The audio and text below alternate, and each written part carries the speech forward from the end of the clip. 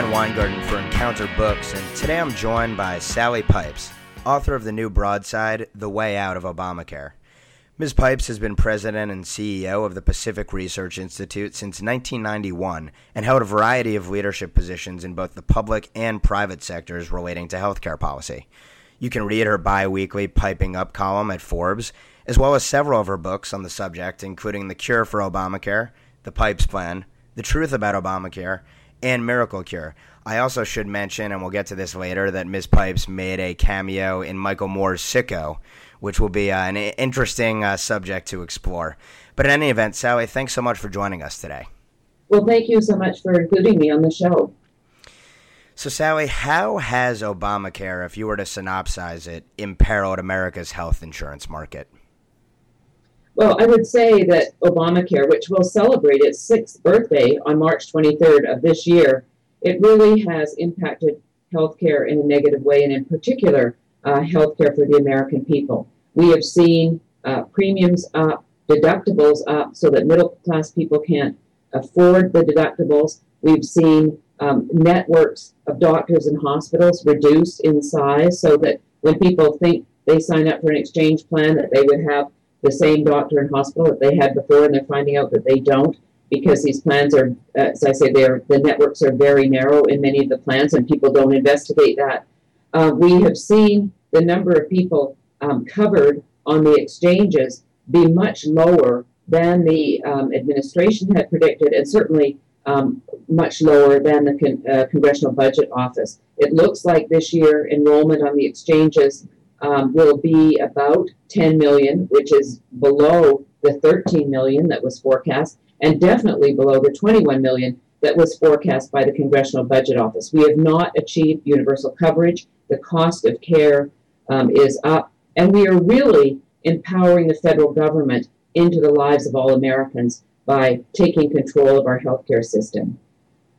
And one of the things that's so fascinating, although in a sort of terrifying fashion about it, is that we've seen all of these horrendous impacts of centralizing the healthcare system, as one would expect, but there are so many shoes that are still to drop in the coming years, and many of the most pernicious ones have sort of been punted down the road. Speak a little bit to some of the other shoes to drop that will further cripple the marketplace. Well, the Obama, as president, really took executive action on many parts of Obamacare, i.e. delaying the employer mandate, changing when taxes would come into being, all of these things. Most recently, we saw in the approval of the spending bill and the tax extender plan that there was no more money for the risk corridor program, which is very negatively impacting insurance companies. Insurance companies thought that those who suffered losses were going to be able to get funding from the federal government. And last year, in 2014, they were hoping, those companies that had losses, to bring in about $162 million. They were hoping to bring in $2.5 billion. In fact, only $162 million were available.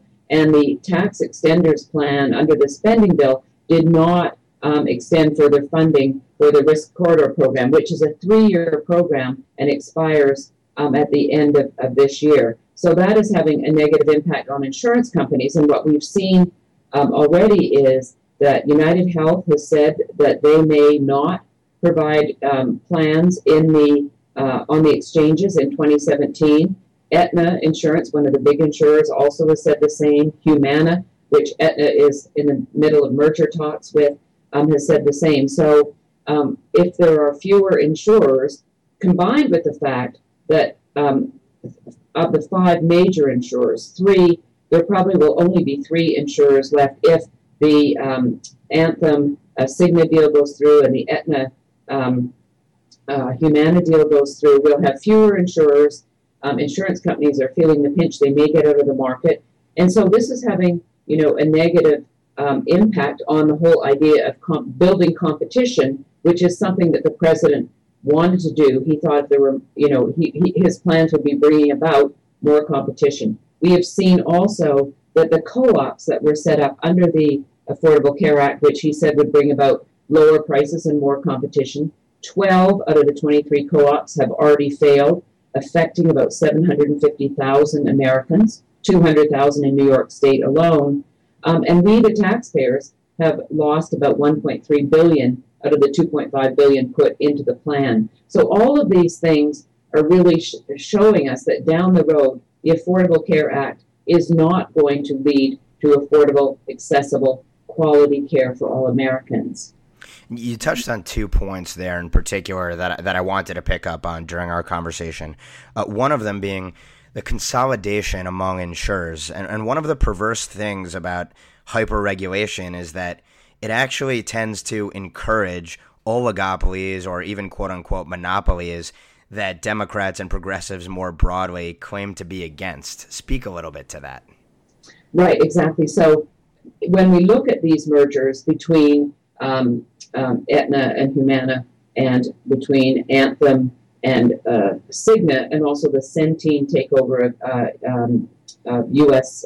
Health Net, these, economists, from many stripes would show that consolidation like this in the market is not going to lead to more competition and lower prices. In fact, the exact opposite is true. And I think one of the reasons that the insurance companies are, trying to get these mergers approved by the Department of Justice and perhaps even the Federal Trade Commission is that with the King v. Burwell decision of the U.S. Supreme Court in June of 2015, what they saw was, that the subsidies are legal for those people who are in those states that have healthcare.gov, the federal exchange, along with the state exchanges. So they feel that, in order to increase market share, that they should merge. And of course, I think this is the wrong decision. It is either building, an oligopoly or monopolies in the insurance industry, and really, will increase prices and bring about less competition in the market, which will ultimately hurt consumers who, are interested in getting coverage and which they feel they were promised under Obamacare. And one suspects then that, of course, the government, depending upon what administration is in power at the time, will rail against the evil health insurance companies who are raising prices on helpless consumers, and that could ultimately push towards the sort of death spiral that might augur a single-payer, quote-unquote, healthcare system. Do you think that John Roberts ultimately is going to be held responsible for there being a single-payer system in this nation by way of his ruling in King v. Burwell, which you just invoked? Right. Well, I think that it was very disappointing in June of 2015 when the decision came down 6-3 that the subsidies to those people on the exchanges run by healthcare.gov were actually legal, because the law very clearly stated that the subsidies were available for those people in exchanges which were established by the state. So I think today many people blame Chief Justice John Roberts for the whole mess that we're in, and I think some people disagree with me on the idea that we are heading towards a single payer system, which is, i.e., Medicare for all. I grew up in Canada under Medicare for all, single payer. I can talk for hours about what happens when the government controls the healthcare system fully. Just look at the Veterans Administration. It's an example of a single-payer system where vets are not getting the kind of care they need. They're on long waiting lists, and they don't have access to many of the latest treatments and procedures. That's what happens in countries like Canada and England that have these single-payer systems. So I do blame Justice Roberts for this situation. And I think as we see, the insurance companies, when United's CEO said, we may have to get out of the exchanges in 2017 because we are losing money on the plans. If insurance companies get out, and the president would say, well, these insurance companies are getting out, they can't, they're just trying to make more money and make more profit. But in fact, if the insurance companies can't make the profit and don't stay in business, then we will be on the path to a single-payer Medicare for all system. And I think it will be a disaster for Americans, just like it is in countries like Canada and the UK, where every day there are stories on the fact that people can't get coverage. Canadians wait on average 18.3 weeks from seeing a primary care doctor to getting treatment by a specialist. And Canadians have an escape valve. They can come to the United States, and about 55,000 Canadians out of a population of 35 million come to the U.S. every year and pay out of pocket for MRI, CT scans, orthopedic surgery, all of these things where they feel that the waiting time is just too long, and it's not in the interest of their health. And presumably, of course, if America being the last best hope on earth, if we were to end up with that single-payer Medicare for all type system, I imagine, and you can tell me if you disagree, that then there would probably be an underground black market in medical care that's separate and apart from the government-controlled system. But one other pernicious element of it, when you think about the slippery slope of government control of those most basic decisions which come to our individual health, is the fact that if the government becomes the primary controller of healthcare, why can't the government then mandate that Americans do all sorts of things to ensure that they are as healthy as possible? I mean, how Orwellian could it get in that sort of situation based on your experience in Canada and elsewhere? Well, I mean, I think, this opens up, the system for the government controlling many aspects of our lives. But when the government runs the healthcare system in a country like Canada, where private healthcare is not allowed under the Canada Health Act, you have all of the problems that I talked about, and that Canadian people find it very difficult to get coverage. But if you don't need to use the healthcare system in Canada, you think, well, it's probably fine if you need to go to the doctor for a cold or a sore throat. Where the real problem comes in is in specialized care. And in America, we're used to, calling up, our ophthalmologist or our obstetrician or whatever. In countries like Canada and England, you have to go through a primary care doctor first, and it's a very lengthy procedure. And as I say, the waiting times, as we've seen in the Veterans Administration in this country,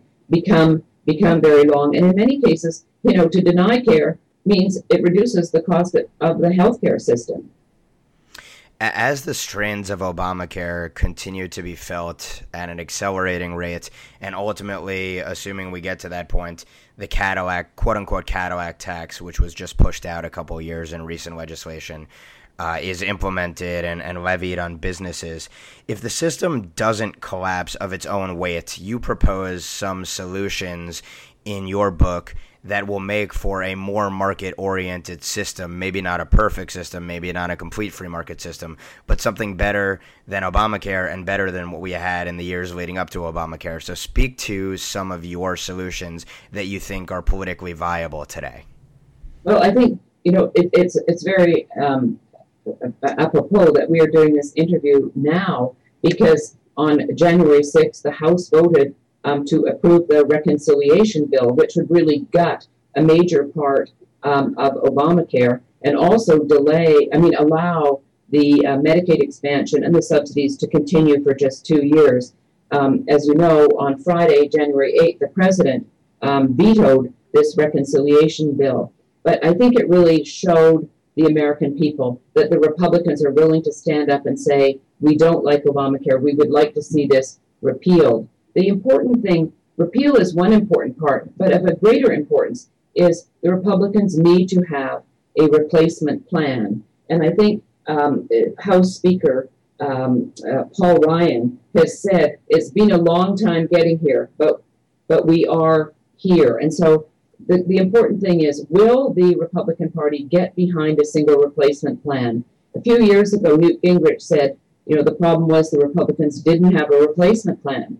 The Republicans have many replacement plans. The problem is they've never had a single replacement plan. So I am optimistic after the veto by the president of the reconciliation bill that they will get together and rally behind a single replacement plan. And in my book, The Way Out of Obamacare, I've tried to, present, 7 to 10 good ideas of what should be in a replacement plan, because we want a healthcare plan that empowers doctors and patients and not the federal government. So one of the first things that needs to be part of a replacement plan is to create a level playing field for health insurance. The federal government got us into this whole mess in the beginning by allowing those people who have employer-based coverage, i.e. 60% of Americans have their health care through their employer.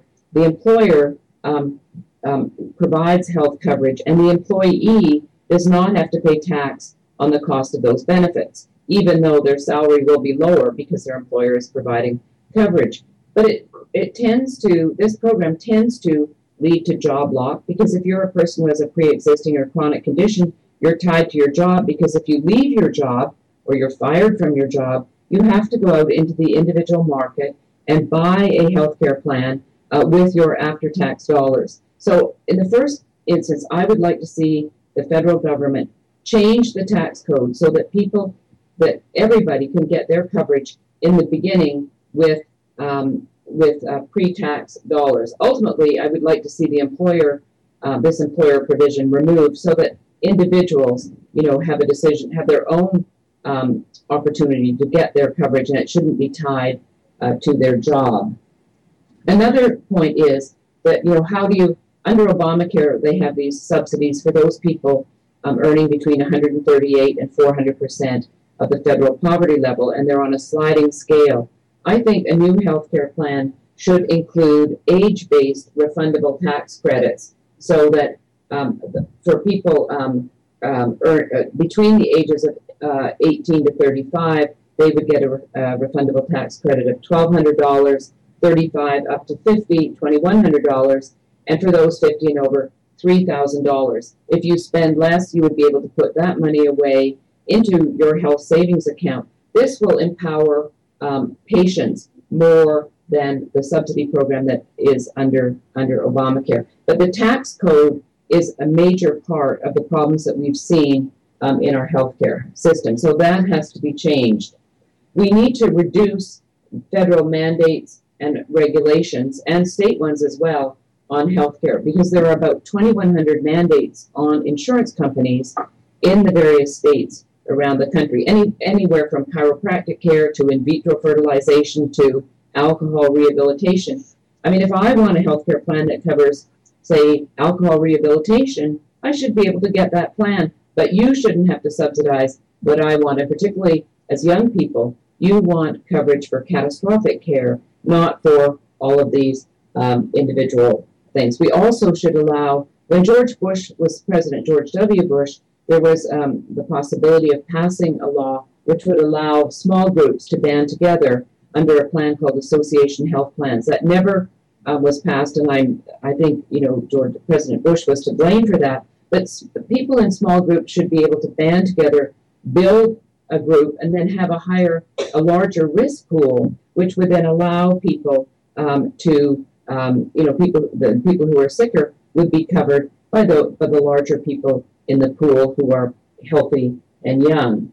People should be able to purchase health insurance across state lines. Why should a young person like yourself, if you live in New York, have to buy a very expensive plan with community rating, guaranteed issue, and all of these mandates, when you could go to Idaho and get a plan which would be cheaper because it has fewer regulations?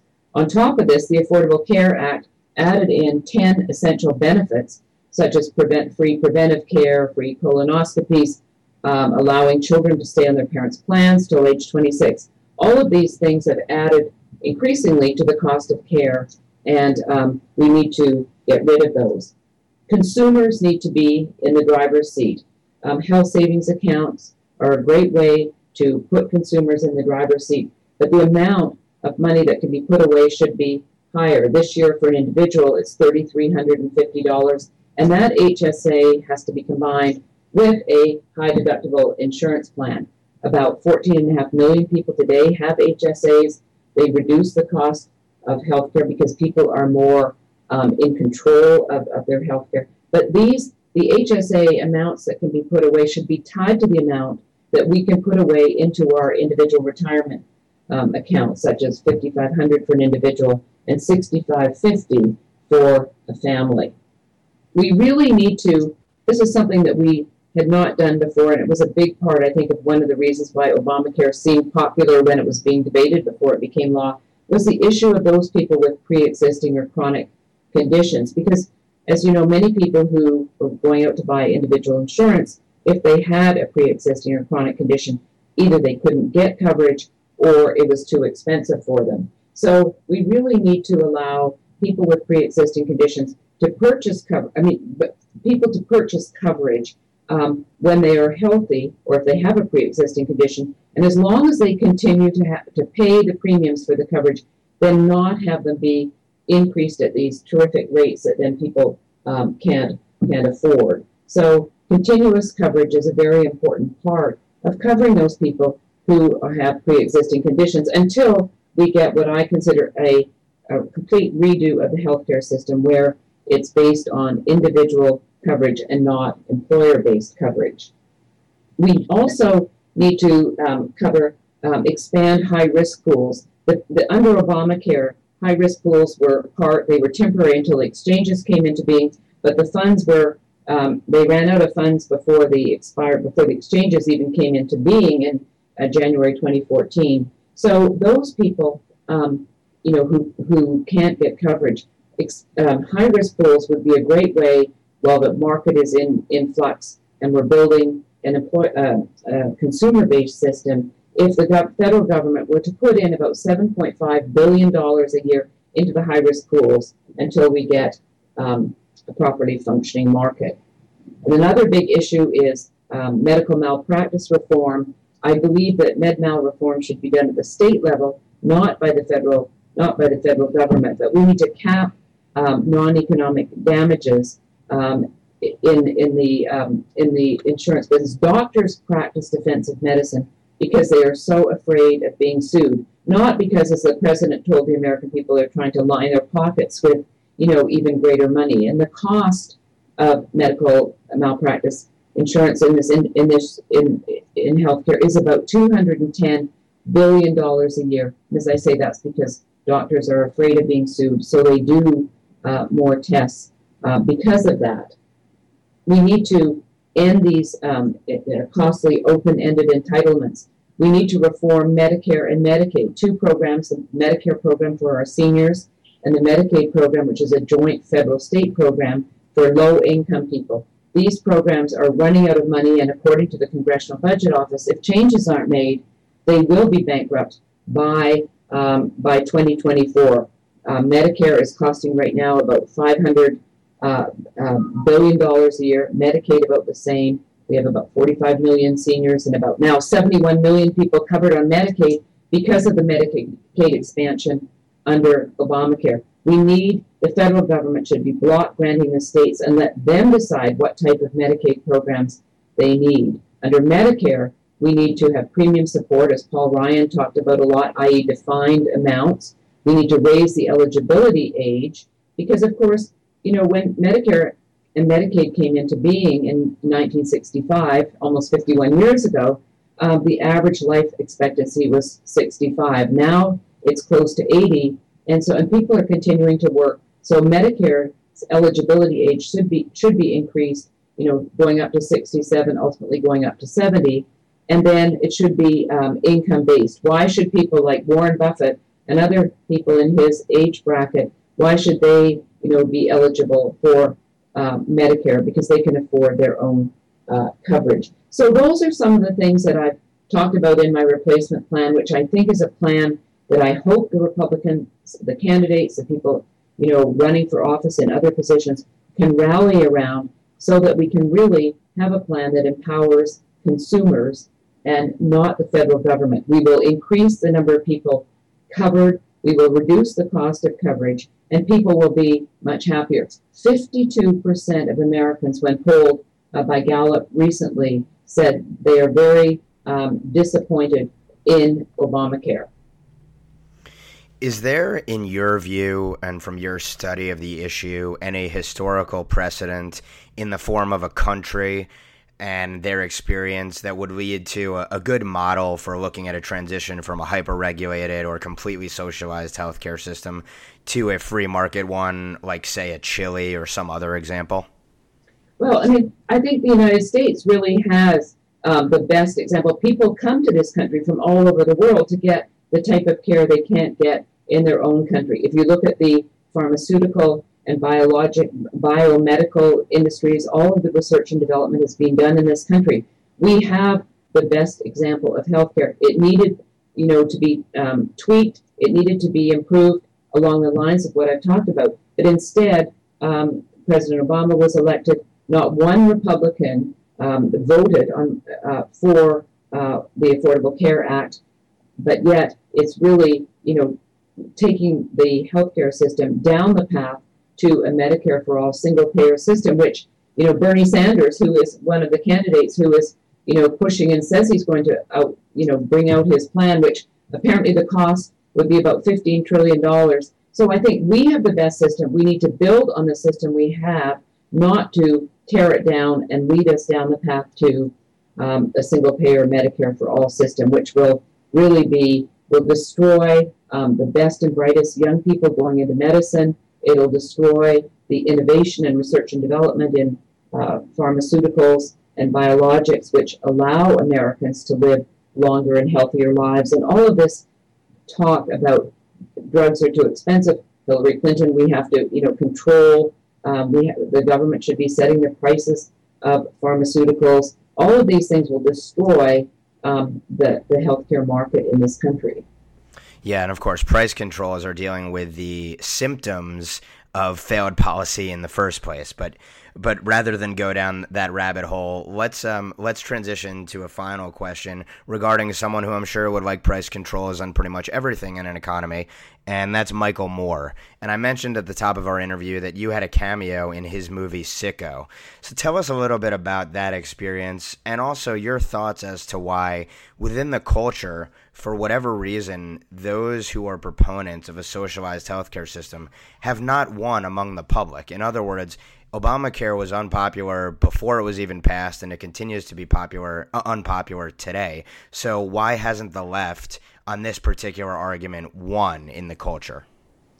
Well, looking at Michael Moore and his movie Sicko, which from his point of view was a failure at the box office, I had done an interview with Bill O'Reilly on the Canadian healthcare system and the single-payer system, pointing out, the problems of ration care, long waits, and lack of access to the latest technology, and why this was bad for the Canadian people and the British people. Michael Moore took that clip and used it in his movie Sicko to obviously to denigrate what I had to say. But the movie was not a success. The American people, deep down, do not want the federal government controlling all aspects of their lives. And of course, we're seeing more and more of that. So my husband teased me that, if you had that cameo, he didn't. You should be getting royalties from the movie Sicko. But of course, it wasn't a great success, so maybe there weren't many royalties to be had. But it was. He is a big fan of government control, government involvement in all aspects of our lives, including healthcare. So we don't.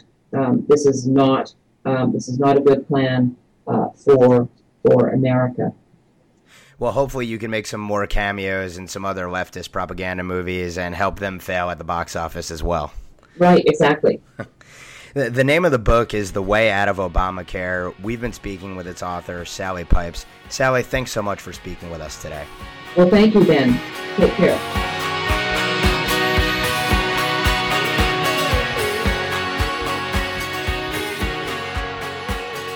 Intro and outro courtesy of Kurt Vile's Freeway.